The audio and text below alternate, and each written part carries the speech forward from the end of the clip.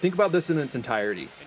Christian Laettner, the greatest college basketball player of his era, one of the best ever, is sitting on the bench thinking that he, at this point, is the GOAT.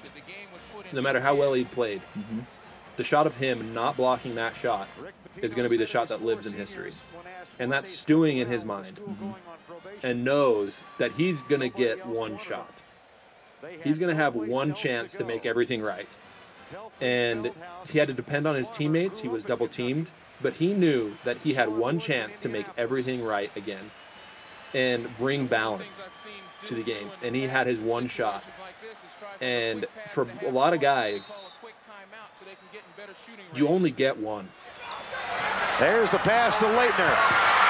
Puts it up.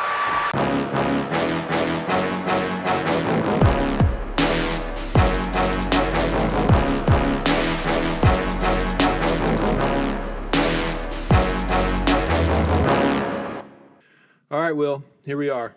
Season 1, Episode 5. We're getting near the end here. Season 1, just 2 more episodes left. And so far, it's been great, I think. Today, we've got an interesting game. A deep track, if you will, a deep cut. We've got the 1992 Elite Eight game between Duke and Kentucky. And the reason that I say that this is a little bit more unique than the last few is because this is genuinely the first one that we've done that I did not watch live as it was happening. All the other ones, even the 1998 NBA Finals game, although I didn't remember all of it, I definitely watched that game as a 6-year-old. This is the first game. Happened the year I was born. And so this is the first game we've done that we did not watch in its initial live airing. And watching the game, it definitely had a different feel than when we watched the other ones because of that, because we hadn't watched it before. And there was, the only play from this game that I really knew was the last one. The last one, yep. And so the whole lead up, I didn't even know that it went to overtime, for example. And I didn't either until you spoiled it for me. And so this definitely had a different feel watching this one than we did watching the other ones, that we knew the players well, we knew the coaches well, which we know the coaches well in this game, and we know some players. And we know a few players, but just had a different feel overall, it being an entirely unknown, as opposed to the other ones where we actually knew pretty well what was going to happen. Obviously, this is a big game because, well, first of all, just the names Duke and Kentucky. It doesn't get bigger. College basketball doesn't get bigger than that. Probably by far, I would say, the two most elite established basketball programs in the country, the only two that have really had sustained success across decades and decades. UCLA at a time was a blue blood of college basketball, but haven't really been a legitimate contender in years. And so these are really the two programs, along with North Carolina, that are the elite of the elite in college basketball. And at the time of the playing of this game in 1992, that was certainly true for Duke, who in this season was Christian Laettner's senior season, and he went to 4 straight Final Fours in his career and won 2 national championships. This was, I don't know, it felt like the height or the peak of Duke's dominance under Coach K. Kentucky, on the other hand, was a completely different story. And I know we're used to Kentucky now being dominant, and they were up to this point in college basketball, but just a few years before this game had almost basically received the death penalty in their program from recruiting violations, from paying players, and then also from academic fraud. Not all that different from things that we see today, to be quite frank. And what's so ironic is that the man they brought in to patch all this up was Rick Pitino. I didn't even realize that. I didn't even think about it like that. But that is funny. Like, they brought him in to clean everything up. Oh, my goodness. I did not even realize that. The irony of that is incredible. So they had been, basically banned from postseason. They couldn't play, not even in the NCAA tournament. They couldn't even play in the SEC tournament. So as per usual, when programs go through things like this, you saw it with USC for sure, where when you get drilled with these NCAA sanctions where you can't go to bowl games or you can't go to postseason, you lose scholarships, the team really, really suffers. And that was definitely the case for Kentucky. They were as much of a powerhouse as anyone leading up to that point, but once these sanctions sort of set in, all their best players left. I mean, that's not an exaggeration. All of their best players left the program, and there were just the group of seniors on this team, this 1992 team, were the seniors that stuck it out, and they're guys who, if you saw them at your local gym, you would not think that they were good basketball players. You would probably think you could beat them one-on-one. You could probably assemble a group of 5 guys and probably beat this group of Kentucky seniors, is basically what they were. They're beloved in Kentucky history for that they stuck it out through the program. Rightfully so. They played such a big part in getting them back to where they needed to be as a program, but were so bad, but individually. I mean, this is an all-time great college basketball game, and I don't think I realized just how great it was and how widely regarded it is as one of the greatest college basketball games ever played. I thought it was just more famous for a moment, but it turns out that it's much more expansive than that it's actually, widely held as one of the greatest college basketball games ever played. So Duke, coming in, was the number 1 seed in the East region, number 1 overall seed. They were wire to wire the number 1 team in the country that year. They were 30-2. They did lose 2 games. They lost at North Carolina and at Wake Forest, but never lost that number 1 ranking. And they had an impressive resume. They had non-conference wins at Michigan, which was the Fab Five. Mm-hmm. They had a neutral site win against St. John's, who was number 7 in the country at the time, and they won at LSU, and that LSU team had a guy on their team who wore number 32, and his name was Shaquille O'Neal. And not only did they beat them, but Christian Laettner dominated him in that game. I look back on the box score at that, and he dominated that game. Wow. And they were the AP number 1 every week. Laettner was a consensus 2-time All-American. He was a senior, had been to Final Four every year. He was averaging 21 points, 8 rebounds, a couple assists, a couple steals, and a block. And it's not a stretch to say he's the most hated player in college basketball history. I'm not sure that there's really been a second most hated player that's even gotten close to him, except for maybe Grayson Allen. Yeah, I was going to say, the guys that you think of when you think of hated college basketball players are still Duke guys.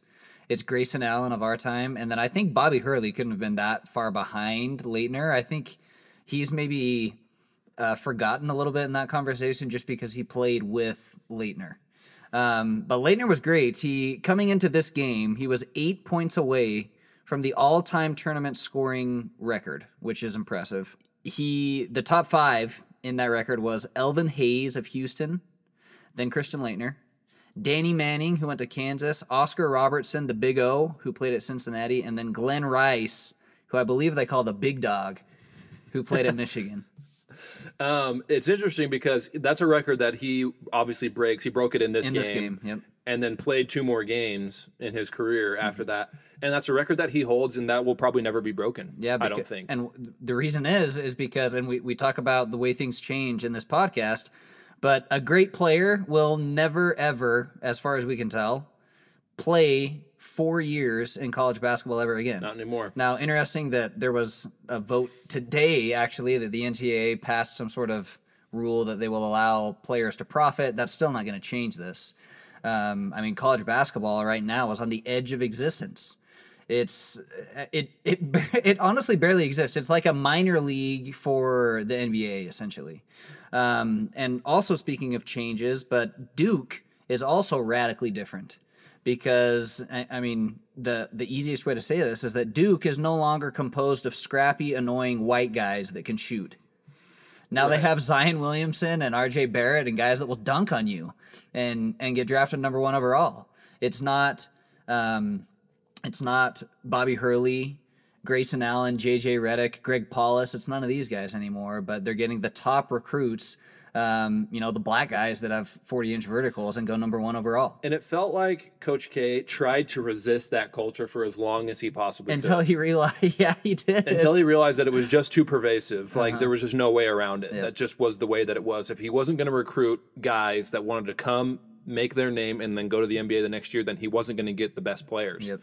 And the year that he really decided to do that, he won the national championship. And that solidified. I'm like, okay, I had Tyus Jones, Yeah, Tyus Jones and Jaleel Okafor. Grayson Allen, ironically, Justice was on that Winslow. team. Yeah. And so the year that he decided to buy into that saw the fruits. But that's a record that will never be broken just because of the way things are. And I don't see a way that it'll ever change, to be honest with you. I don't see a scenario, a change that the NCAA can bring about to basketball that's going to make players stay for all 4 years ever again. It's just not going to happen. And even if we do see it, I don't know that we'd see a player of Christian Laettner's caliber do that as consistently for 4 straight years, go to 4 Final Fours. Because you have to be on good teams, too. You have to be on good teams you can't and play get upset. a lot of games. You can't be upset.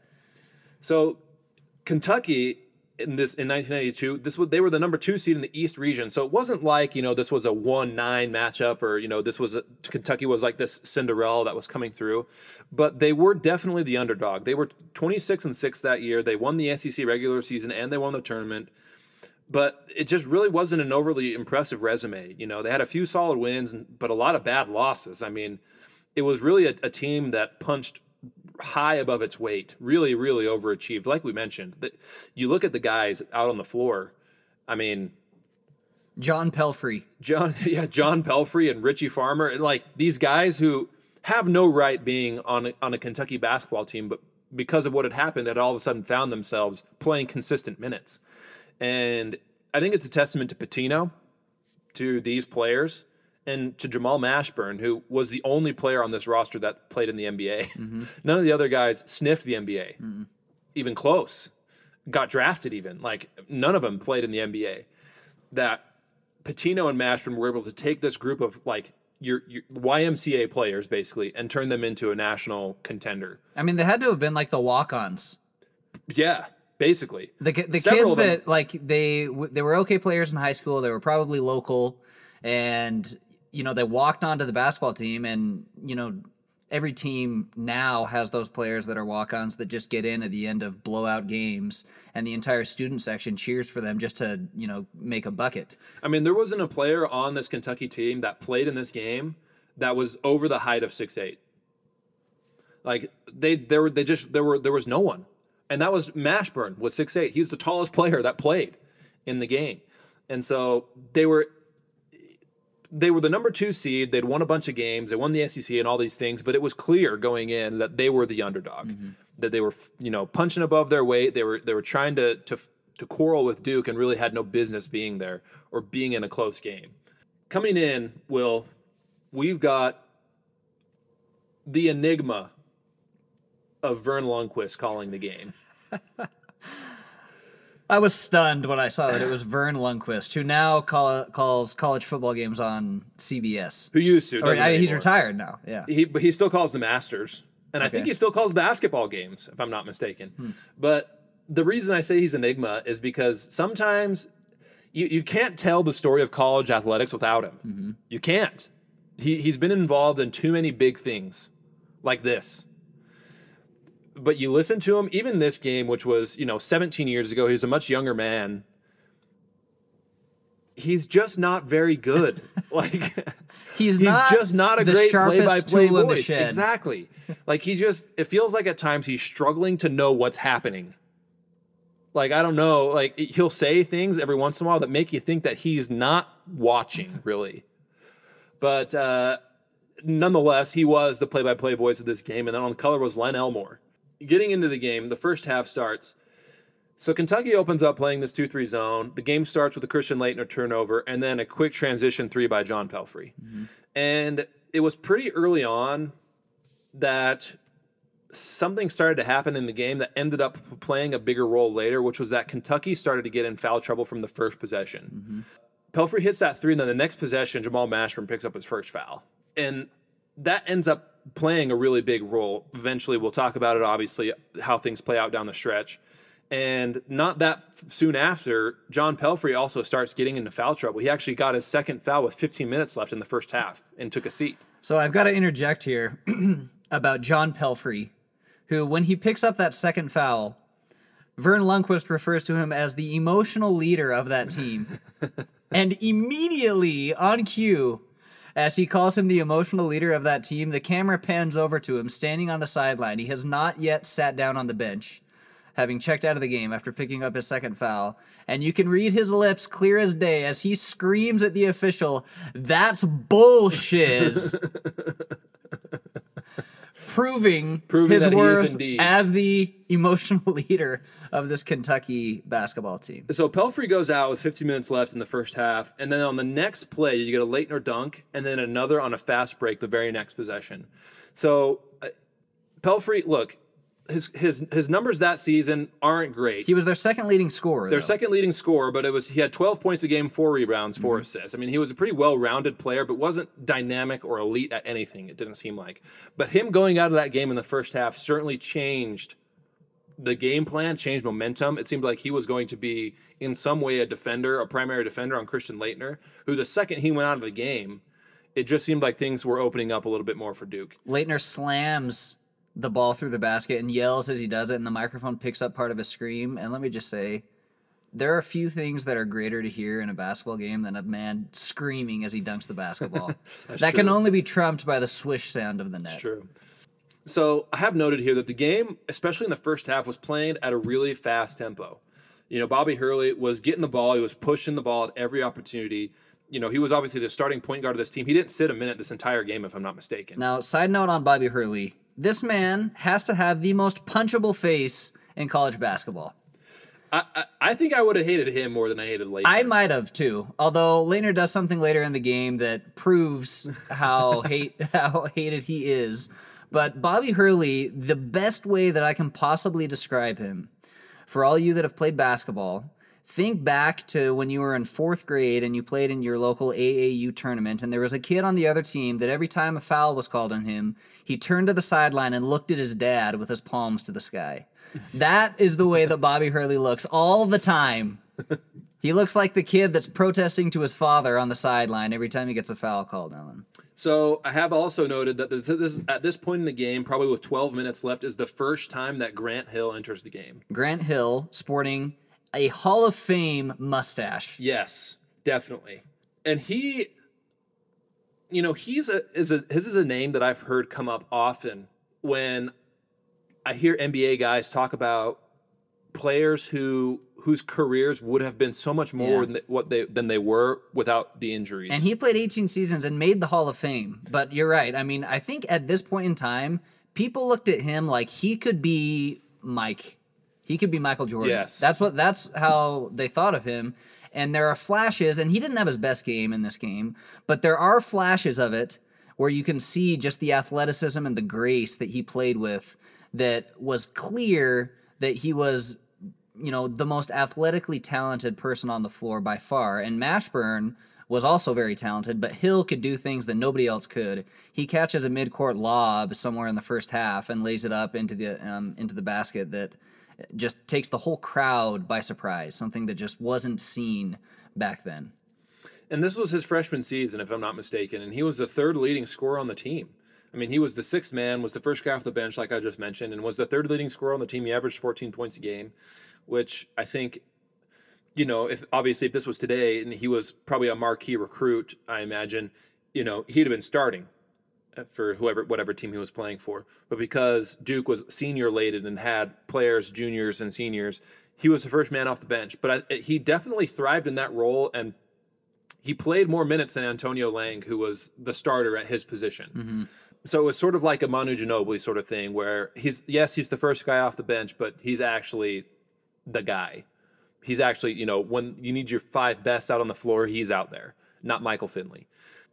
Okay, so Laettner I have noted that he hit this crazy turnaround jump shot when he was getting triple teamed kind of early on. Yep.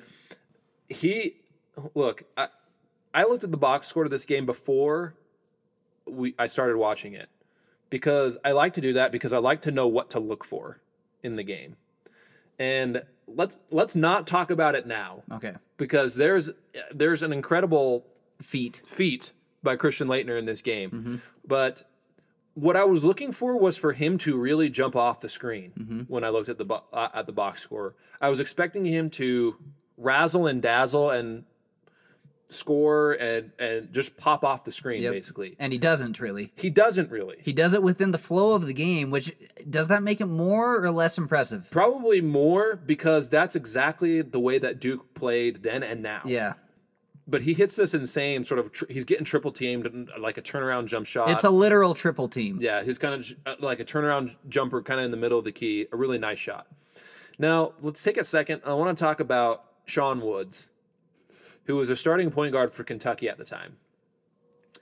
So Bobby Hurley, like you mentioned, he's like this little brat running around out there, but he's great. Yeah, he was a second-team All-American twice during his time at Duke, was one of the leading scorers on the team, the leading assist man. He averaged 7.6 assists, which now is difficult to do in college. Back then it was kind of unheard of, but I mean, it seems like there's always one point guard in the country that's really good at assists. This last season it was Ja Morant, and it was clearly Hurley this year. I mean, he was by far the best passer in the country. And so that combined with the fact that Duke was this juggernaut, at this point had been to 3 straight Final Fours, were the defending national champion. Sean Woods went at Bobby Hurley fearlessly in this game. I mean, we're not talking about Sean Woods being one of the best players in the country either. I mean, like, Sean Woods was a 6'2" guard who averaged 7 points and 2 rebounds a game. Like, of all the guys who started for this team, he was probably the 5th guy. Like, he was not a name that you needed to know going into this game. But he went at Bobby Hurley in this game. He was constantly harassing him up and down the floor. And what that was leading to was Kentucky was getting open threes, and they were making them. Yep. They were hot in the first 6 minutes of the game. They hit 4 threes, that's 2019 stuff. And Farmer gets it back and finds Feldhouse. Mashburn. Martinez. 4 3-point baskets for Kentucky. They were raining from 3, and as they had kind of gotten hot hitting threes early, the announcers do mention that Kentucky is known as a 3-point shooting team. However, although they were known as a 3-point shooting team, they only shot 15 in the game before this. Now, from last year, this would have been 2018, Auburn, who made the Final Four, shot 40 a game. So Kentucky, being known as a 3-point shooting team that shot 15 or so a game back in 1992, that number has now ballooned up to 40 per game, which Auburn shot last year, and Duke happened to shoot 38 last year. So that's pretty wild. Signs of the times right there, if you will.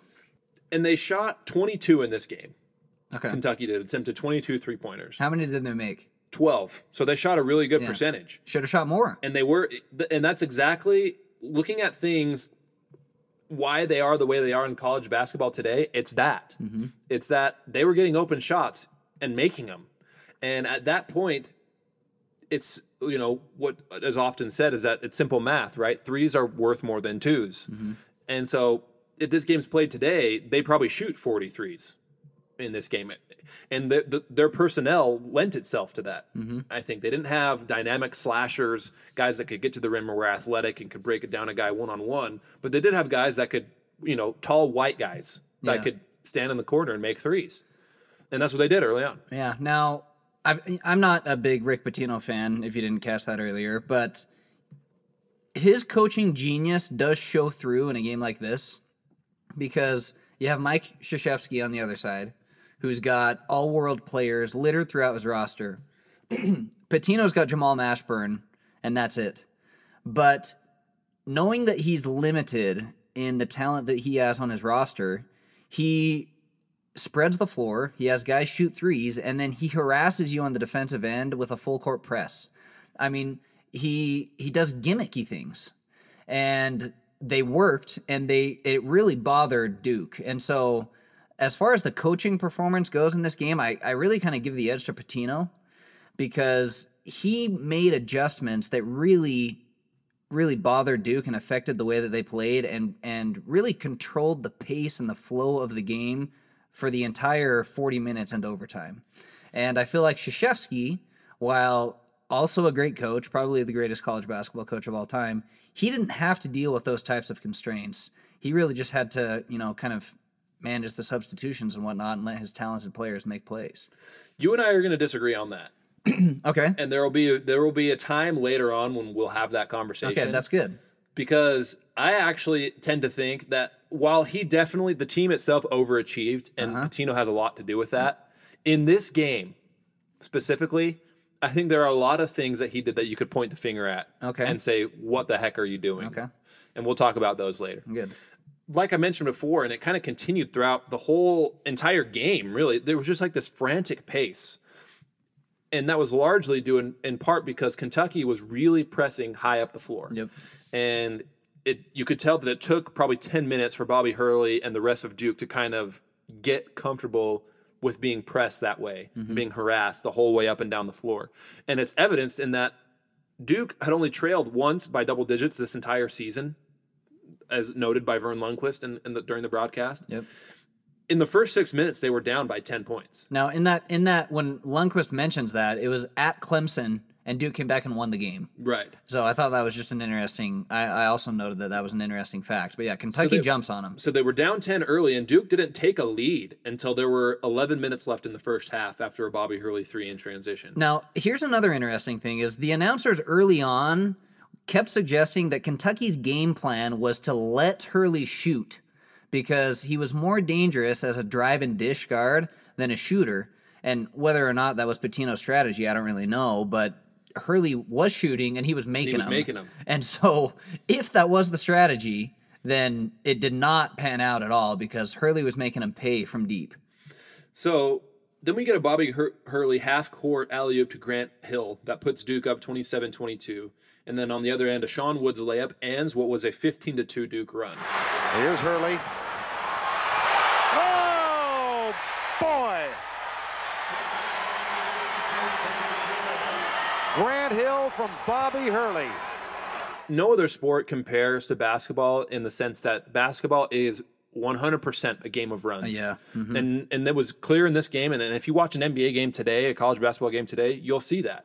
Teams go on, 10-2, 15-4 runs that sway the score of the game. I remember there was a college basketball video game. I guess it would have been called NCAA March Madness 2004. And there was a momentum meter in that game. So if you it was pretty much the equivalent of like the arcade game where your guy caught fire. But if your momentum meter filled all the way up, then you could literally shoot it from half court and you would not miss. You were unbeatable. Now, that's maybe unrealistic, but basketball is very much like that, especially when you're playing in front of an energetic crowd, which this was a great crowd, played in the Spectrum, which sadly no longer exists. So Duke's up 31-27 with 9 minutes left in the first half, and John Pelfrey finally comes back into the game. John, that's B.S. Pelfrey. So he'd been out for 6 minutes of game time, which is a lot. And he's got 2 fouls already, and he's their second best player. The Kentucky played most of that first half without their second best player. And Mashburn was doing his thing and was scoring and had a really good game. But Pelfrey, he's going to go down in our books forever as the emotional leader of Kentucky. Yeah. And they needed him out there. And they were a different team when he was out there. It was a difference in the morale and the mentality of the team when he was out there and when he wasn't. Mm-hmm. Duke's a great team at this point. They're not forcing the ball into Laettner if he's not open. And then Grant Hill and Bobby Hurley and Thomas Hill are just making their shots, basically. The keys to the game that I have noted so far is that Duke was just so much of a better rebounding team.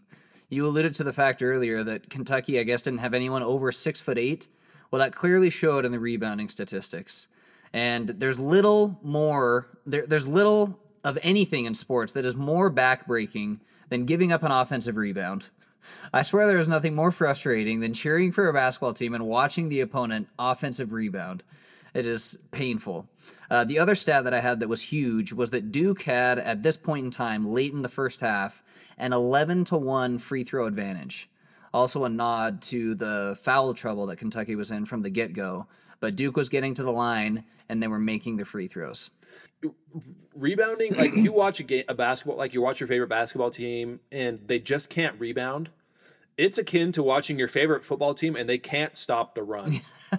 Like every time the opposing team runs the ball, they get 7, 8, 10 yards. That's like what it's like watching a basketball team not be able to rebound. Mm-hmm. It's so a lack of control. And if you could just change this one thing about the game, it could be a completely different game. Mm-hmm. But you can't change this one thing. And I mean, it was just sheer size, it felt like, more than anything. And the fact that Kentucky was playing at this pace where they were just getting up and down and shooting threes, and no one was down. It was very 2019-esque the way they were playing. Mm-hmm. So bounce pass inside from Hurley to Christian Laettner, layup makes it 35-29 with 6 minutes left. And with that bucket, Laettner became the all-time leading scorer in NCAA tournament history, a record he still holds, like we talked about, will never be broken probably. And at that point, he's got 10 points in the game, but I noted that it's quiet. It's quiet. He's quietly scoring, transition, nothing spectacular. Dunks. Yeah. Just making layups, rebounding, doing his thing. And like I mentioned, I was really looking for him to pop off the screen, be like, wow, he's the best player on the floor. Mm-hmm. And he really wasn't. I didn't get that vibe. And maybe this is why he didn't succeed in the NBA. I mean, it's kind of interesting, but this is what I think is so frustrating a lot of the time about fans of college sports, is the best players often are not the best players in the pros. I mean, for the longest time, the Heisman Trophy winner would be like a 6th round pick in the NFL draft. But a lot of the time, the guys that are the best in college, their skill set just doesn't translate, or they don't have the physical ability. I mean, just take a look at, in this game, Christian Laettner, the all-world everything, flops in the NBA, essentially. And Grant Hill, who has a modest 11 points, I think, in this game, goes on to play 18 years and be a Hall of Famer. And Hill, you could see, he did pop in like that half-court alley-oop. And maybe it's that it factor, if you will, that can predict professional success. So with John Pelfrey being out of the game mostly during the first half, like I mentioned before, it was really Sean Woods who kept Kentucky in it and picked up the scoring slack. He had 10 points in the first half, or at this point in the first half, which was with about 5 minutes left. A great Christian Laettner pass puts Duke up 7 to Grant Hill. He had 11 points at this point in the game. And Duke is kind of starting to slash the zone a little bit. And they just continue to push the pace at every opportunity. But again and again, Sean Woods and Jamal Mashburn just kept coming up for Kentucky to keep them close. Duke was shooting 72%. Near the end of the first half, they were shooting 72%. They had the best field goal percentage in the country. But even 72% is gaudy. And Kentucky was 6 for 11 from 3, and that was keeping them in the game. They only attempted 3 free throws, like you mentioned. And with that hot three-point shooting, and there's these players that continue to come and come and come, Kentucky was able to cut the lead to 1 with under a minute left. But Duke was able to take a 5-point lead into half. Little halftime box score. Mashburn had 11 points, 4 rebounds. Laettner had 10 and 3. Grant Hill was the leading scorer for Duke, who had 11 points. And Kentucky had 11 turnovers at this point in the game. So Grant Hill finishes the game with 11 points. So he doesn't score in the second half at all, which is interesting. That is interesting because he was hot and he was a dynamic sort of playmaker in the first half and really went quiet. And the announcers mentioned that several times throughout. Although there was a guy on Duke named Thomas Hill, who I was wondering if he was like Grant Hill's brother or something. He is not. But Thomas Hill, he plays better than Grant Hill in this game. He finishes with 19 to Grant Hill's 11. I don't know how much more we'll talk about Thomas Hill, but I just thought it was interesting that Duke had 2 guys that looked similar builds, both named Hill, who could shoot the ball well. So as we get into the second half, I don't remember who the sideline reporter was for the game, but whoever it was had interviewed Rick Pitino and asked him about the press that they had put on. And he said, if our press doesn't work, we won't win. Yep. Was the direct quote as reported by the sideline reporter. And I'm not sure that I really agreed with that. I didn't think about whether or not I agreed with it, but I wrote that exact quote down just because that was bold to say. Mm-hmm. And obviously, I mean, it illustrates the principle that he believed in. I mean, to him, in his mind, that was the difference in the game, which was really interesting to me. I just thought it was interesting. But what I think is interesting about the quote is that he says, if our press doesn't work, meaning what I get from that is he's not sure if it's going to work. Yeah. he's kind of just like, this is our best chance to win. And again, it's like a gimmick. It's a gimmicky thing. It may have been, it might not have been, but Duke was dominating in transition. And the reason that they were doing that was because they were trying to press so high up the floor. Once Bobby Hurley got comfortable with the press, it was a simple, run down there, bounce past whoever in the lane or who's running the floor to lane and a layup, and that was it. I mean, it is a feast or famine strategy, and Kentucky does feast and they do famine in this game because Duke turned the ball over a lot. I mean, they had about twice the number of turnovers that Kentucky did. There's a particular stretch that we'll get to here shortly where the press is incredibly effective. So, I mean, I guess I'm not in such disagreement with that statement as you are, but I will absolutely acknowledge that it's a feast or famine strategy, and they did see that, the effects of that. So the half starts with Bobby Hurley, first possession, knocking down a three. Duke's up 54-48 in a few minutes, and then Himel Martinez, the starting center for Kentucky, picks up his fourth foul. If you're listening right now, Google a picture of Himel Martinez. You won't regret it. You will not regret it. It's just your classic looking like scrub basketball player. He looks like someone that would play a basketball player in a movie in this time rather than an actual basketball player. He's got like this flowing hair and then like a little bit of a mustache going on as well. But he was the primary defender on Christian Laettner the entire game. He and Pelfrey, who then Pelfrey also picks up his fourth foul just a few minutes later. That's BS! So they're deep in foul trouble at this point. Pelfrey's got 4. I mean, you only get 5 in college, and here we are early on in the second half, and he's going to have to sit most of the half, really, with his fourth foul, and as well as Himel Martinez, the two guys tasked with slowing down Christian Laettner. Duke goes up 59-51 with 14 minutes left in the second half. Okay, now let me read you what I wrote right here. Okay. I'm just going to read it word for word because you've alluded to this guy several times already. Laettner hits corner 3 while some guy named Sean Woods is trying to keep Kentucky in it single-handedly. Yeah, I mean, he was. That was really what it was. He was the only person that could break down anybody on Duke. One-on-one, go and get a layup, get into the middle of the zone, get a good shot. And then, as you mentioned before, we talked a little bit about the rebounds before. This is the point that I haven't noted, is that Duke was just dominating the boards. It was 31-19 rebounds at the end of the game. So Laettner makes that first 3, which I also realized was probably the first shot that he took from outside the key. When he took that, I was like, oh man, he can hit the 3 too. Yeah. It was kind of demoralizing because at this point, he had pretty much done everything but that. So that was this is a big momentum portion of the game for Duke.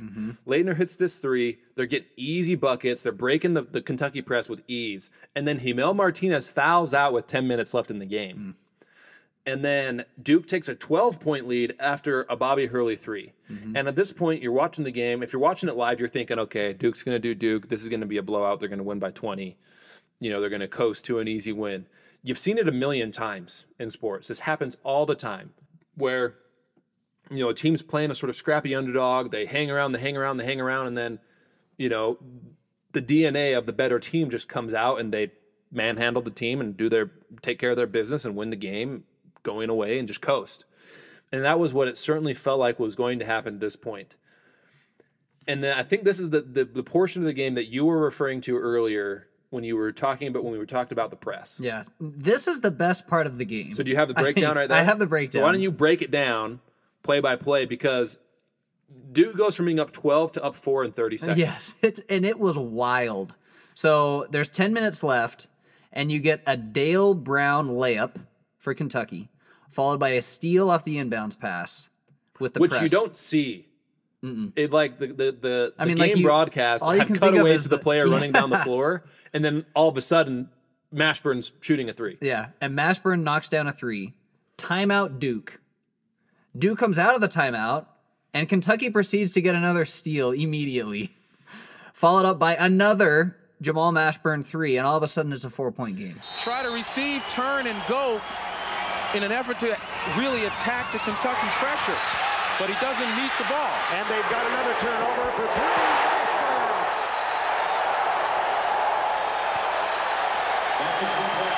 It's a 4-point game. If Kentucky were to win this game, I mean, Jamal Mashburn already in Kentucky lore as being a great player. Jersey's hanging in the rafters. But if they go on to win this game, this is an absolutely legend-making series of events for Jamal Mashburn. The 2 shots came from the same spot on the floor, and they were nothing but net. Nothing but net. I mean, he was just locked in, knocking down shots. And then even after that, I have noted that he had another bucket on the next possession.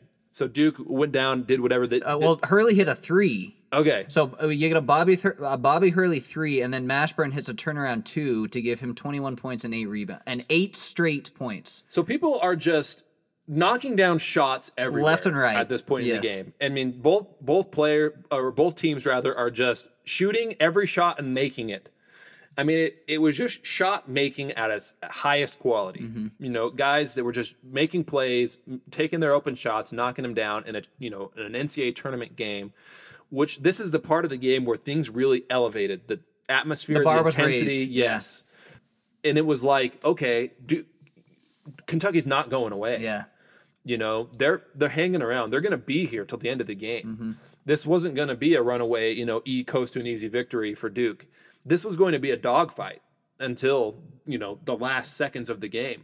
So at this point in the game is when we get this silly little interaction between Christian Laettner and some inconsequential player on Kentucky named Aminu Timberlake. So I watched a couple documentaries in preparation for this podcast, both of which had Christian Laettner in it, and he talks about this play. And in both documentaries, he said that he felt like Aminu Timberlake kind of pushed him in the back in a previous possession on a rebound, probably, just kind of came in too hard, pushed him in the back, and he kind of stumbled into like the hoop stand, and that he kind of saw his name as he was running back and kind of took a mental note, of who that was.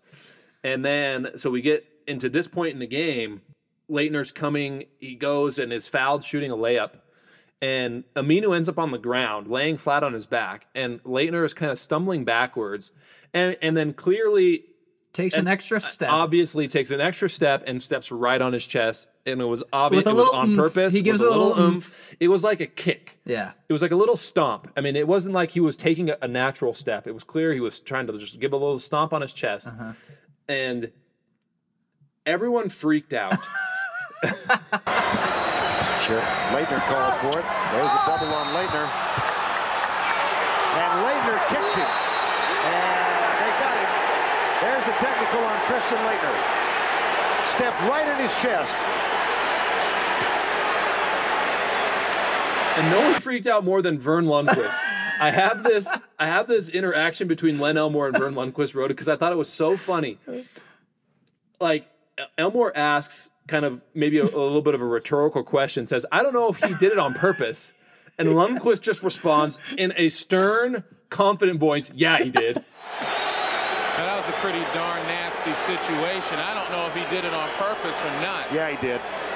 It's like every once in a while, an announcer will have a moment where their bias will come out a little bit. Like if they hate a certain team or player, it'll just be seen. And it was so obvious in that moment that Vern Lundquist couldn't stand Christian Laettner either. Yeah.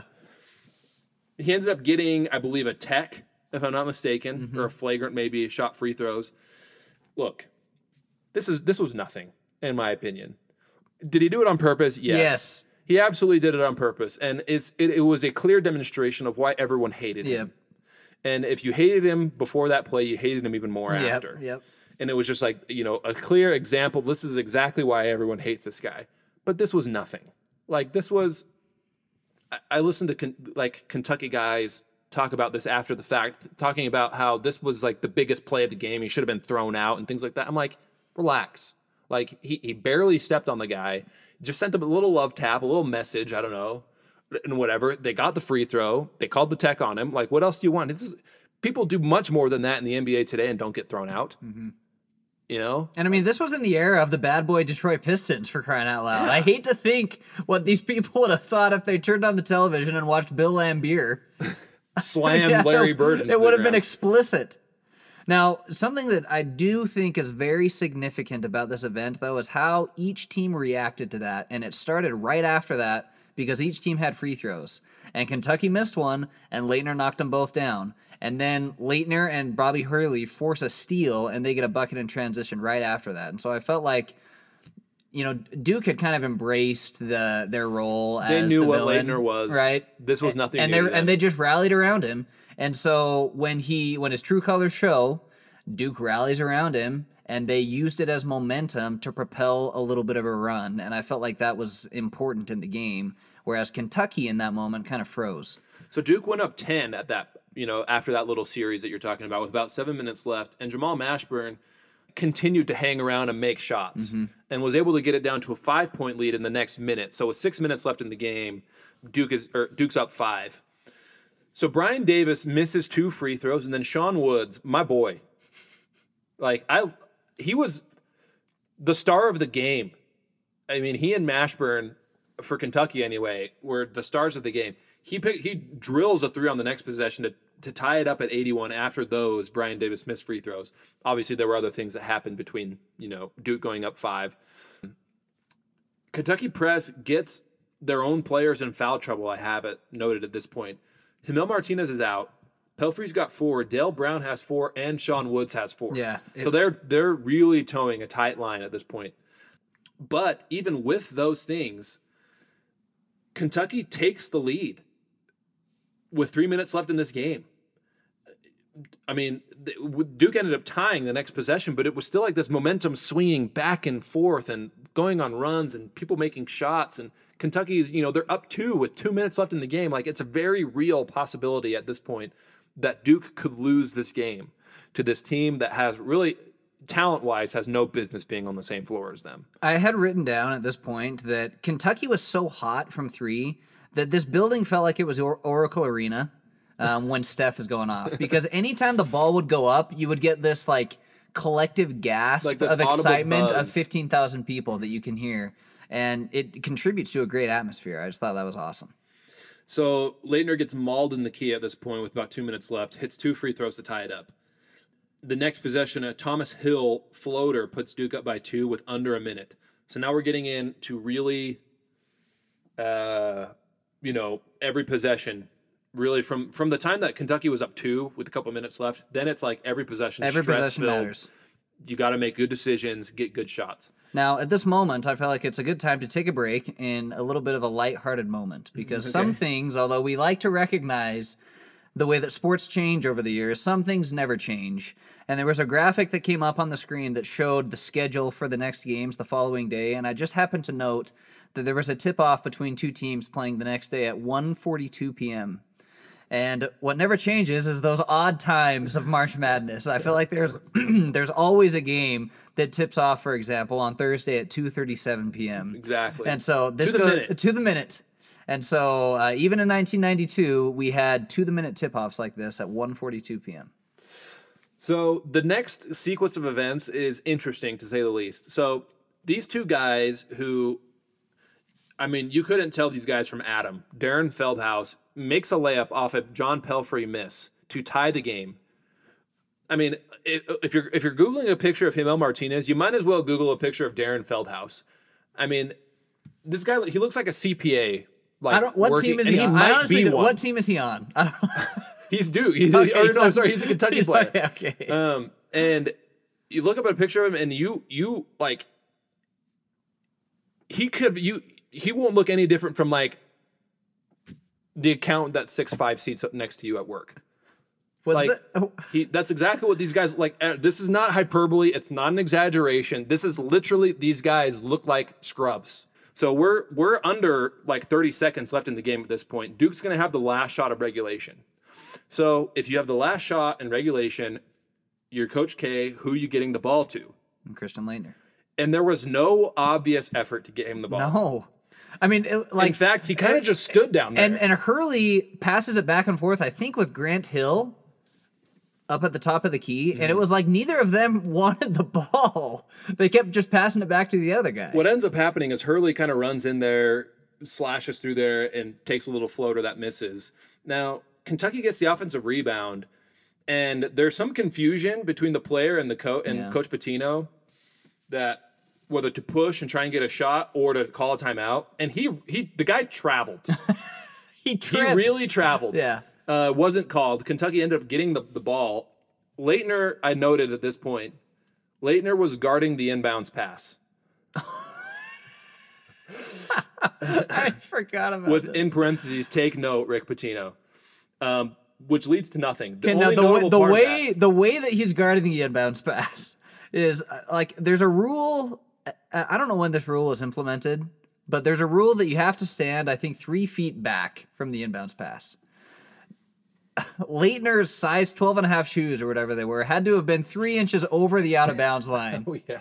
And then when he's like timing the 5-second call, and so as soon as it gets to 4.5 seconds, he jumps not only as high as he can, but as far as he can towards the opposing player, and he had to have landed 3 yards out of bounds. I don't know how they didn't call a violation on him. So that leads to nothing. But the only notable part of that last shot of regulation that Kentucky had was that Laettner was guarding the inbounds pass. Overtime starts. Now, something that I thought about as I was going in to start watching overtime. Overtime, a lot of times, is settled in the first couple minutes of the yes. Yeah. More often than not, I would say whoever comes out hot in overtime, ready to bury the other team, usually wins the game. And the team that did that was Kentucky. Mm-hmm. They came out and started with a Mashburn missed a 3. Hurley then missed on the other end, and Pelfrey came back and made a 3. Mm-hmm. And then an offensive foul by Brian Davis of Duke on the other end. A charge on the next possession. Charges, like, those are momentum plays. Yep. And Brian Davis had fouled out, who was a starter. So now Kentucky's up 3. One of their Duke starters out of the game, and they have the ball. And the play, maybe the biggest non-Laettner play of the game was the very next play, which was a Thomas Hill steal that led to a Bobby Hurley 3 that tied the game. So Hurley missed a 3 and then got it back and just shot it from the exact same spot and made it. Yeah. I think on that play, if you're Kentucky and you can be responsible with the ball and get even a good shot, or better, a made shot, you may have a chance to bury Duke there. Mm-hmm. And Duke had championship DNA. They had great players all across, the court. So who knows what would have happened. But like I said, more often than not, these overtimes, if you can make the other team clinch up, then you have a great chance to bury them. And Kentucky had a chance to bury them. A careless turnover led to a 3-pointer that tied the game. Duke was kind of on the ropes. Mm-hmm. I mean, Pelfrey made a layup the next possession to put Kentucky back on top, but there was a sense of a missed opportunity there by Kentucky. Then Jamal Mashburn picked up his 4th foul, which put Christian Laettner at the line for 2 free throws, makes both. So the game's tied at 98 with 50 seconds left. So overtime's going quick here. Laettner made a tough one-handed shot as the shot clock expired. It was lucky. It was lucky. He banked it in. Yeah, it was kind of the shot clock's running down. I think it was an intentional bank, but yeah. But it was definitely fortunate to make that shot. Then Mashburn comes back, puts Kentucky up 1 with a baseline and 1. Big time play. Give me the Carlos Boozer and 1! Mashburn was amazing. He was great in this game, and I don't remember him doing a lot in the NBA. But of all the players in this game, like I said, I was expecting Laettner to kind of pop off the screen and be the guy, be the biggest player in the game. It's not. He wasn't. Mashburn was just so tough. Yeah. And you alluded to the NBA, and I had some interesting notes on that. So Mashburn, he was the 4th pick in the NBA draft. He played 10 seasons. He made 1 All-Star team in his 9th season. Now, as I kind of read about him, it seems like the narrative on him is that he also, similar to Grant Hill, would have had a much longer and more illustrious career if it weren't for knee injuries. However, there is a very interesting statistic that he is one of only 5 players to average 20 points in their last season. Can you try and guess the other 4? Do you want to do this on air? Who were the people that averaged 20 points in their last season? So there are 5 NBA players that have averaged 20 points in their last season. One of them is Jamal Mashburn. All right, I'll say Karl Malone. Nope. Kareem. Nope. Michael Jordan. Michael Jordan's 1. with the Wizards. I don't know. Okay, so Jordan's right. Larry Bird, Jerry West, and Drazen Petrovic. I could have gotten Bird. I probably wouldn't have gotten West, or definitely not Drazen But Petrovic. remember, Bird had those back injuries. Anyways, I thought that was interesting. Now, other NBA kind of just summaries of their career. Laettner was the third pick. He played for 6 teams. He made 1 All-Star game. He averaged 18 points over his, he averaged 18 points in his All-Star season, but 12 over his 13-year career. Grant Hill obviously had the long 18-year career. Made the Hall of Fame. He had the best NBA career out of any of them. Bobby Hurley was the 7th pick in the NBA draft. He only played 6 seasons, and really his best season was his rookie year, averaging 7 and 6. But back to the game. So Laettner makes that tough one-hander that was this lucky shot that puts Duke up. You get Mashburn with the and one tough bucket on the other end to put Kentucky back up 1. And there are 20 seconds left in the game. So again, this moment of Duke might lose this game. It's a very real possibility. Laettner gets fouled again with 15 seconds left and steps up there with ice in his veins and makes both free throws. Okay, now we need to note that this foul was committed by Jamal Mashburn. Which was his 5th foul. Which was his 5th foul, which that is a dagger. Because there's no doubt the ball would be going to him the next No possession. question. I mean, Sean Woods has played a great game, but there's no question who your horse is if you're Kentucky, and who the best player on the floor had been for much of this game. It would have been Jamal Mashburn, and so that was detrimental. I also had noted on this play, so if you want to picture this play in your head, this is what I have written about it. Laettner hardened Jamal Mashburn. And what I mean by that is that he was dribbling across the lane and picked up the ball and then just extended his arms as Mashburn tried to swipe down, to swipe the ball away. He had his arms extended, what Harden's famous for doing. Every time he drives the lane, he just extends those arms and lets guys try and swipe at the ball, and they just hit his arms, and it's a foul. That's what happened here. It was a good call. It was a foul. It was a cheapie, sure, but it was definitely a foul. It was Harden-esque. That's exactly what he did. He just was dribbling across the lane, picked up his dribble, extended his arms, and as Mashburn went to swipe the ball away, because his arms were extended, just came down right on his arms. Steps up to the free throw line, makes both free throws. Duke's up 1. Kentucky takes a timeout. Now, out of the timeout, in one of these documentaries that I watched, Pitino mentioned that what he wanted to do was get the ball in as quickly as possible and then to have John Pelfrey kind of run off a screen and get the ball to him and let him get a shot, basically. Whether he was open off the screen or needed to go to the rack or whatever. The plan was to get John Pelfrey the ball. Sean Woods gets the ball in the inbounds and goes straight to the rack. 7.8 seconds remaining. Woods. Yes! Man. Sean Woods says no. With little to no hesitation, puts up a desperate little runner that banks in. It puts Kentucky up 1. Miracle shot. Miracle Now, shot. I was Lucky shot as confused. well. Yeah. Weird little hook, guy in his face. And then when it hits the backboard, the ball is on the way down and still manages to go in. I was mixed up. That was the shot I was thinking of in regulation. Now, in order to get kind of free, he does get a mean screen from John Pelfrey.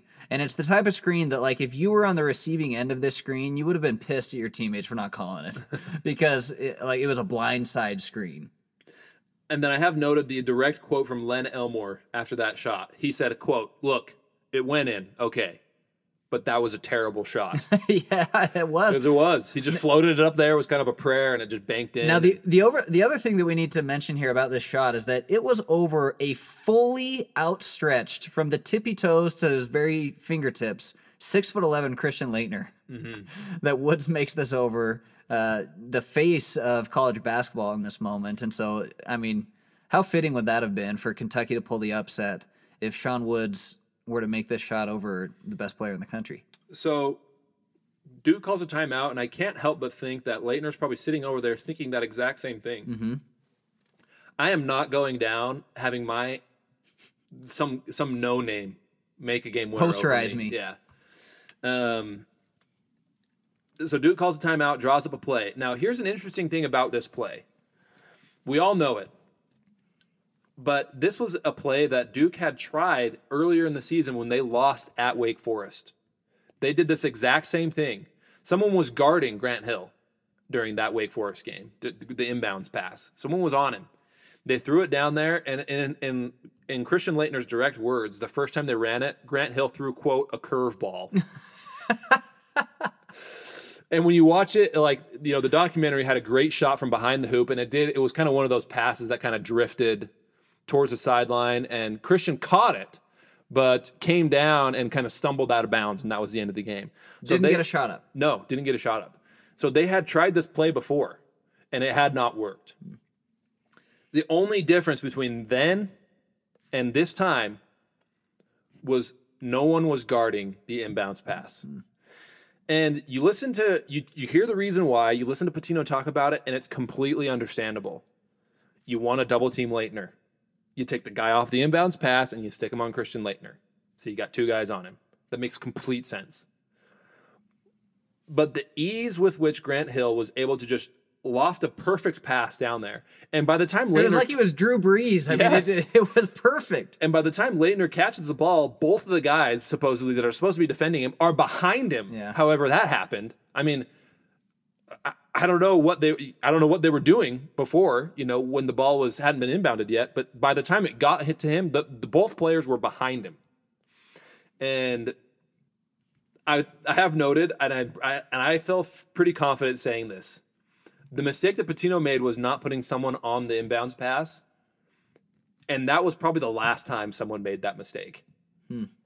I can't recall a time, especially a consequential time, when people have not put guys on the inbounds passer for that reason, because the ease with which they were able to get the ball down the floor in 2 seconds and get a good shot.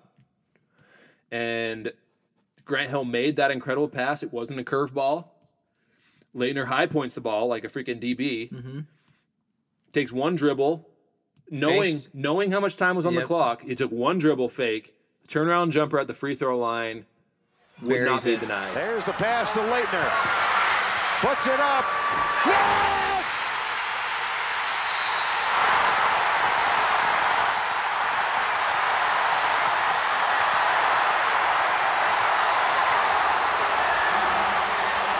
Turns around, both hands raised up to the sky. People are storming onto the court. Kentucky's guys are crying. And should I save this for my sad award? Yes, okay. save it. Okay. But I mean, you think about that. Think about this in its entirety. Christian Laettner, the greatest college basketball player of his era, one of the best ever, is sitting on the bench thinking that it's possible that he could go down in this game as a loser. Not only as a loser, but his picture will be the one that's, think about, if he doesn't make this shot, the picture, the shot that's going around is the one of him with his hand in Sean Wood's face, not blocking the shot that's going in. Christian Laettner sitting on the bench thinking about that he, at this point, is the GOAT, no matter how well he played. The shot of him not blocking that shot is going to be the shot that lives in history. And that's stewing in his mind. And knows that he's going to get one shot. He's going to have one chance to make everything right. And he had to depend on his teammates. He was double teamed. But he knew that he had one chance to make everything right again and bring balance to the game. And he had his one shot. And for a lot of guys, you only get one. He has like 3 in the NCAA tournament shots that you can point to that this was amazing. None like this, but most guys only get one shot. And he took his shot. He made it. It's a make or miss league, people say about the NBA, and that's what basketball is. It's a make or miss game. And when it needed to be made, he made it. Now, I'm going to get on my soapbox really quick. Okay. But this is exactly why we do this podcast. It is. Because, sorry. You didn't know about Sean Woods hitting the shot. And no one knows about that Sean Woods hit this shot over Laettner seconds before. They don't know about John Pelfrey. They don't know about anything that happened before this game. And maybe this is why this is making more of an impact on me in this episode than any of the others, as you alluded that this was the first one that we hadn't seen the game until now. But we had seen the replay of Laettner hitting that shot on ESPN a million times. And we didn't know anything that happened before it. And now the next time that we see that replay, because I know that we're not going to see any replay of Jamal Mashburn hitting threes, but the next time that we see that replay of Laettner hitting that shot, we're going to appreciate it so much more because we know everything that came before. In the context of the entire game. Exactly. Yeah. All right, let's do a little box score breakdown then. So Bobby Hurley played the entire game, did not sit, had 22 points, 10 assists, did have 8 turnovers. And I think most of those probably came in the first 10 minutes of the first half when... I know he had 4 very quickly. Yes, because Kentucky kind of came out and the press really threw him off, really threw Bobby Hurley off. He maybe hadn't seen something like that in a while, but it took him a half to get used to it. So he did have the 8 turnovers in the game. Now, interesting note here that Bobby Hurley played every minute of the game. If you look carefully at the box score, nobody else did, but somebody else would have. And Jamal Mashburn played 43 minutes in this game and fouled out couple, because he also would have played the whole entire game. And so, those, as great as Laettner was, Hurley and Mashburn really were the engines for their teams. And think about this. This is something that I didn't think about until this moment. He fouls out. Who do you think is on Laettner? Definitely Jamal Mashburn. And if he's on him, I don't think there's any way he catches that pass. Yeah, you could be right.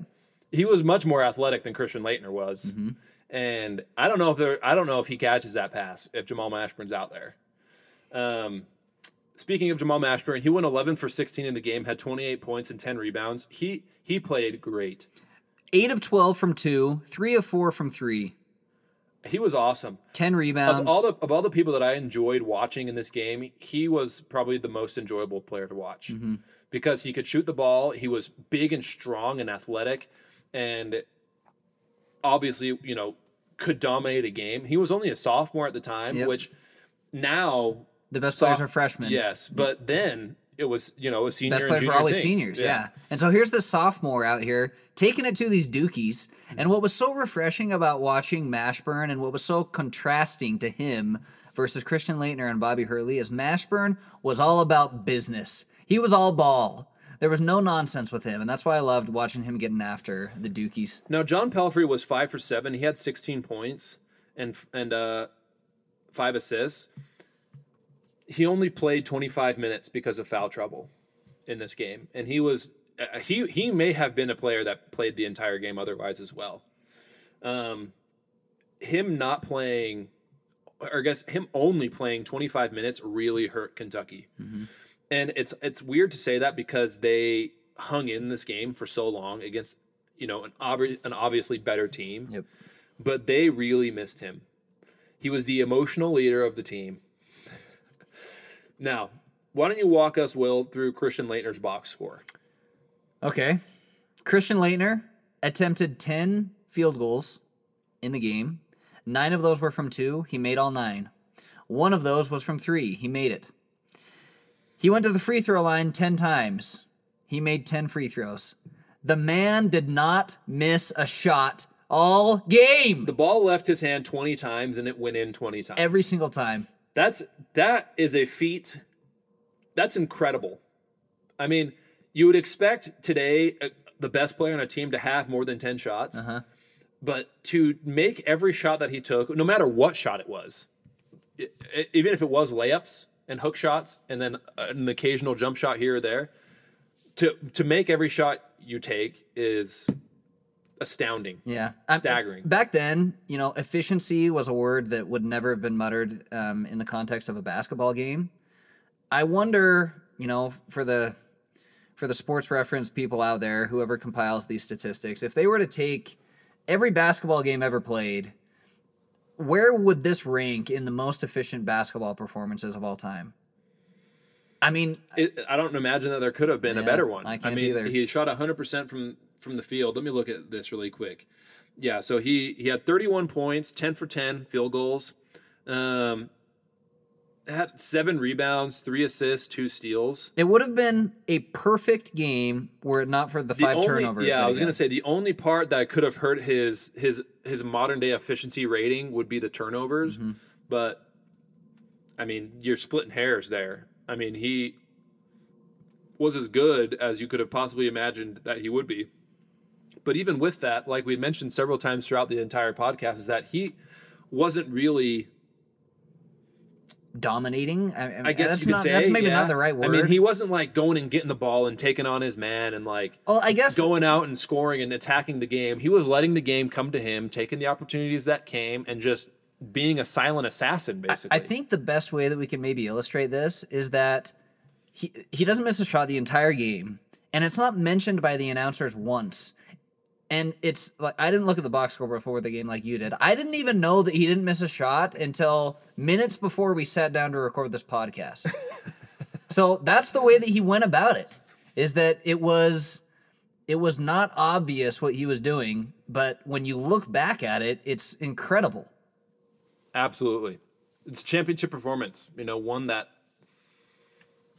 is there's no shortage of coverage of, legend surrounding this game, this shot, his performance. Even though he was outplayed, I think, in a lot of ways by a lot of other players on the team. And again, to your point, this is why we do these podcasts, is because you think about the game. If you just looked at even the box score, you'd think to yourself, oh my gosh, he was a dominant force in this game. Mm-hmm. And while it's hard to dispute a perfect shooting percentage and 31 points and 6 rebounds, if you watch the game yourself, you're not going to come away thinking that he was dominating the game. Mm-hmm. There were other players that had much more of the ball, that took many more shots, and, To me, it makes it more impressive. I mean, I feel like it makes it more impressive rather than less impressive. I mean, these are all the players that took as many or more field goal attempts than Christian Laettner. Jamal Mashburn, Sean Woods, Dale Brown, Bobby Hurley, Thomas Hill, and Grant Hill all shot as many or more times than Christian Laettner. He just knew what his role was. Yeah. All right, you ready to do some awards? I'm ready. All right, let's do good, bad, and sad. I'll do my good first. Okay. My good is Sean Woods. Your boy. He is my boy because, listen, he averaged 7 points and 4 assists over the course of the entire season.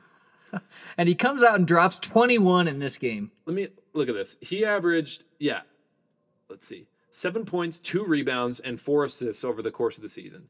He came out in this game and delivered 21 points, 9 assists, and 3 steals.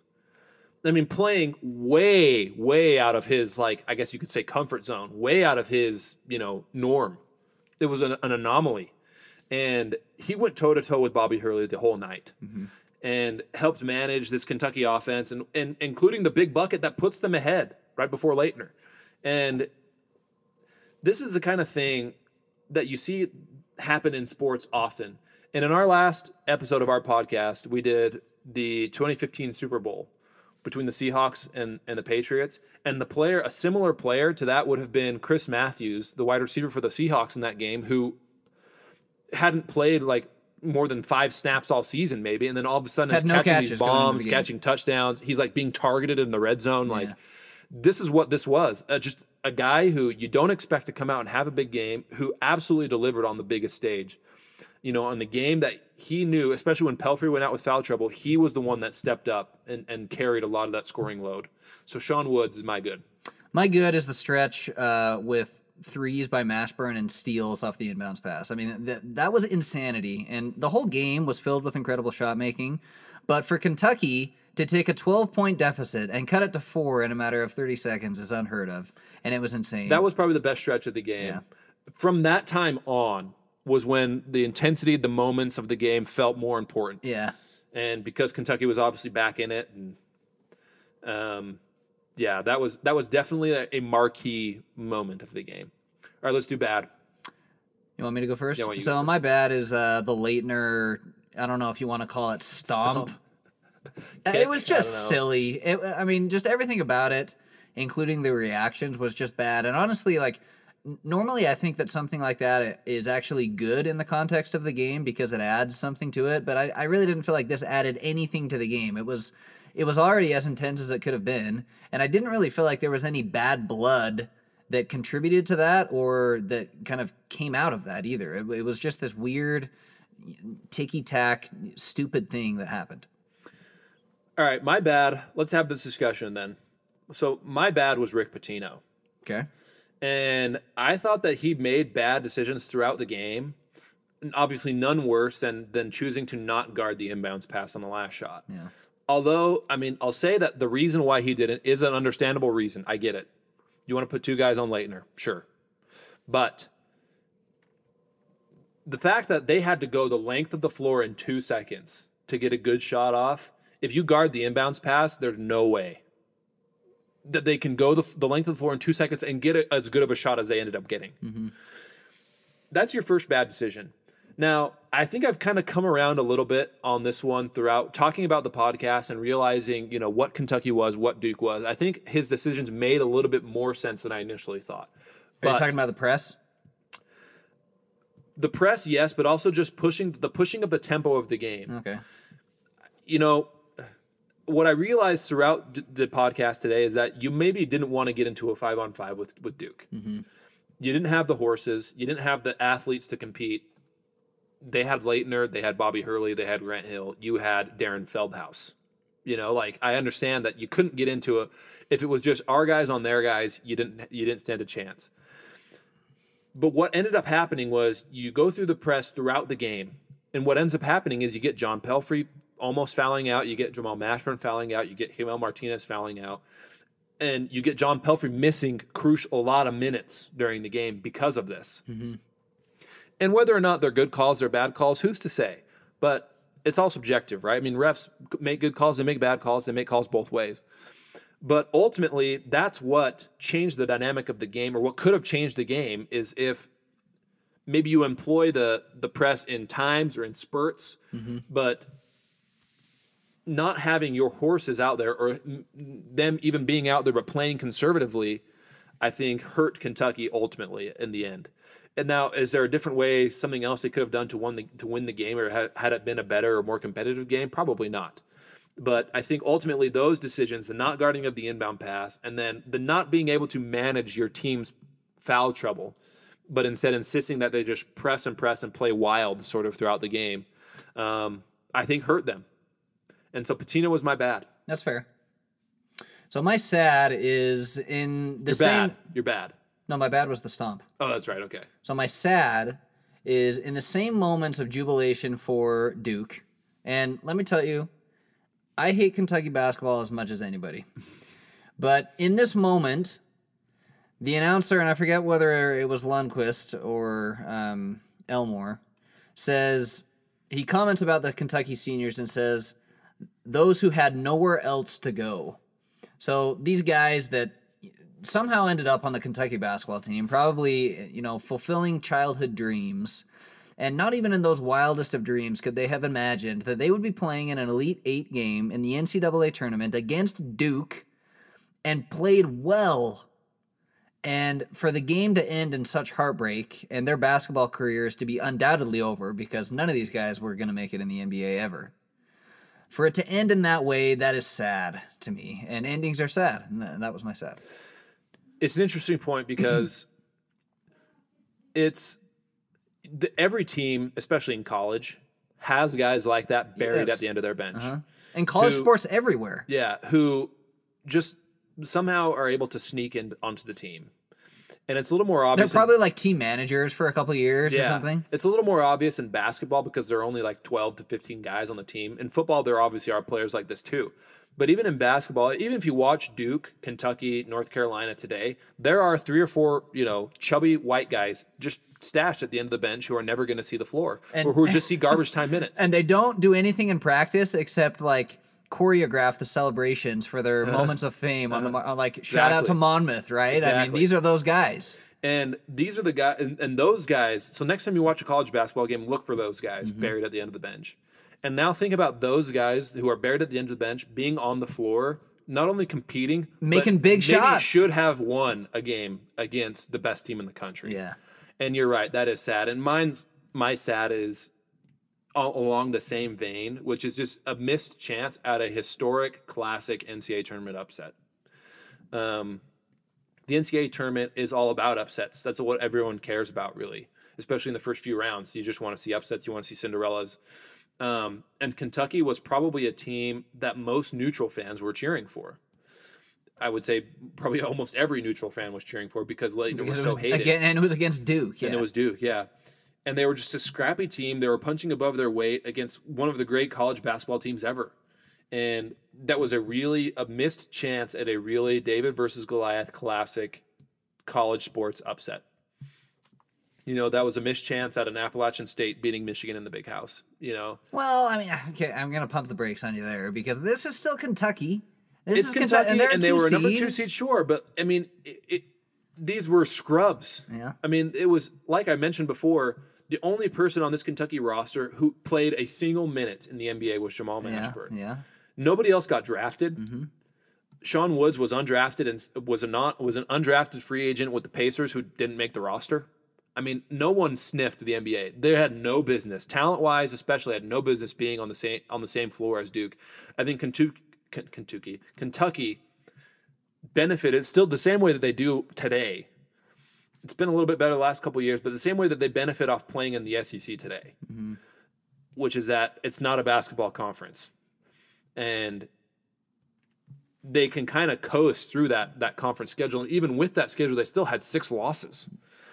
And so it wasn't necessary. I mean, it's Kentucky. It's a blue blood program, but they had lost scholarships. They had lost all their best players.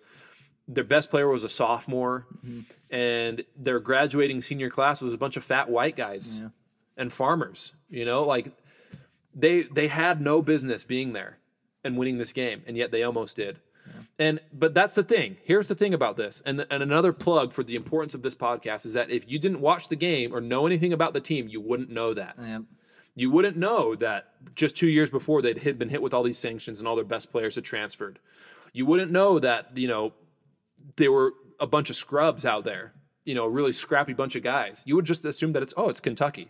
They're good. They've got good world-class players. Yeah. This was not the case. That's a good point. Duke would go on to beat Indiana, who they had to have flashed the dismantling that Indiana did to UCLA in the other game. They beat them like 103-76 or something. Side note, and I guess I'm showing my ignorance here, but I didn't know that Coach K played for Bob Knight. At Army, yeah. I did not know that. Anyways, so Coach K would go on to face his former coach, Bob Knight. They would beat Indiana. They would then play a 6-seed Michigan, who also was known as the Fab Five, Chris Webber, Jalen Rose, Juwan Howard. They would win by 20 in that national championship game to become the first back-to-back champions since 1973 UCLA, a team that I believe was led by Bill Walton, who, we talked about efficient performances earlier. Bill Walton, I believe, in the championship game went 21 of 22. Wow. So back-to-back NCAA basketball championships are rare. It hadn't happened in this case for 19 years. It wouldn't happen again for another 14 years until... Duke. I don't know. Who? Oh, Florida. There we go. Gators, there we go. The Florida Gators led by Joakim Noah. Yeah. And Billy Donovan, who ironically was an assistant on Rick Pitino's staff this year at Kentucky. Interesting. Did not know that either. All right, let's do Dagger Award. I'll go first. Do you want me to go first? Yeah. My Dagger Award was the Thomas Hill steal in overtime that led to the Hurley game-tying 3. And I talked about this when we were going through the game, but the first few minutes of overtime are so important and can a lot of times can determine the outcome of the game. Kentucky had a great start to overtime and with momentum, and that play put Duke right back in it. And how many times do we see the first 2 minutes of overtime just determine the outcome? If Kentucky makes maybe one more play right there, they probably win. But the fact that they didn't has to feel like a dagger to them. So that was my Dagger Award. So my Dagger Award is the foul that Jamal Mashburn committed on Christian Laettner. That's a big one. That was a dagger. Losing their only good player. Just for the psyche of the team, Yes. even, to not have him out there. That was even a if there dagger. was only like a minute left in the game, just the psyche of not having him out there. Because he obviously would have been the go-to guy to get the ball, although what ended up being crucial, which I hadn't even thought of until you pointed out, that Mashburn would have been the guy that was on Laettner. That was a dagger. All right, let's do most detrimental player. And There Like, really I don't have wasn't one. I'm just gonna go. Yeah, I don't have one. I don't think we can really hand out this award. I thought the only thing that was really a detriment to Kentucky at any point in the game was Rick Pitino. And even then, like I said, going throughout this game, I realized that his decisions, and especially in terms of the press and things like that, it wasn't as bad as I initially thought it was. But the chance you had to win was ruined by him not putting anybody on the inbounds man. And like I said, I would wager that no one has made that mistake since. Because that was such an infamous blunder, to just give the guy an open throw all the way down the floor like that. So that was the only detriment that I had. But players wise, there was no detrimental player. Every single player that played minutes out there contributed in a big and important way. And that's why this game was so great. Yeah. It's why it's one of the greats. Yeah. This is one of the all-time greats. Okay, I just Googled Bill Walton, so let me read this paragraph really quickly. Okay. Walton drained 21 of 22 shots and unofficially 25 of 26, as 4 were disallowed under the game's no dunking rule at the time, in arguably the greatest single performance in NCAA history. And so, I mean, not having watched that game, I don't know if that footage exists, but that seems like maybe a better performance and obviously a more dominant performance than Laettner. Would you have rather gone 10 for 10 or 21 of 22? I think I'd rather go 21 of 22. But just to be able to say that you didn't miss... I mean, as a perfect segue into the MVP, I think the MVP is pretty clearly Christian Laettner. Yeah. For of the game, but he didn't miss a single shot. Yeah. This was legendary, but I think I was expecting more volume, I guess is what I'm saying. Yeah. I expected him to lead the team in shots. And even if that meant he missed a couple, I would have expected that, and it wasn't, but he was clearly the MVP of the game. Yeah, he was. And it actually, I've never had a strong opinion on Laettner, but this game made me like him more because just from playing pickup basketball every Saturday morning, not being the guy that shoots the most, I love to see the different ways in basketball that you can affect the game. And for Laettner to do what he did in the absence of such volume, to me, was incredibly impressive and definitely the MVP of the game. And then, it might not be worth doing, but the icon moment is what is widely held as, quote, the shot. And that's what this was. It's one of the most iconic moments in college sports and sports history. If you watch ESPN for long enough, you'll see it. That's what it is. It's right up there with Vince Young's scramble into the end zone in the 2006 Rose Bowl, a game that we did on this podcast. It's right up there with, Michael Jordan's shot in the 98 finals. It's right up there with all the top moments in sports history is that shot. And the celebration along with it. And that's the shot that's going to be immortalized as the one of him running down the floor with his hands in the air. That's the icon moment, I think. Yeah, it is. All right. Anything else in this game? Do you think John Pelphrey still thinks that second foul call was BS? Probably. Players always think that foul calls are BS. So he probably definitely is on the side of, that was BS. All right. We only have one more episode in season 1. And why don't you tell the people what we're going to be doing for episode 6, Will? It is going to be similar to this. It's going to be out of our comfort zone because we're doing the Thrilla in Manila. Which is Muhammad Ali versus Joe Frazier 3. Their third fight. Yep. Which was, the best of 3. Frazier won the first, Ali the second, and then they had the Thrilla in Manila, which is widely regarded again as one of the best boxing matches ever, and I'm pumped. Smoking Joe Frazier. I'm excited to do that, and so that'll be the final episode of season 1. We hope you enjoyed this one. This was the 1992 NCAA tournament, Elite 8. This was Duke versus Kentucky. If you have time, it's only about an hour and 30 some odd minutes on YouTube. Go watch it. It's well worth your time, especially if you're a sports fan.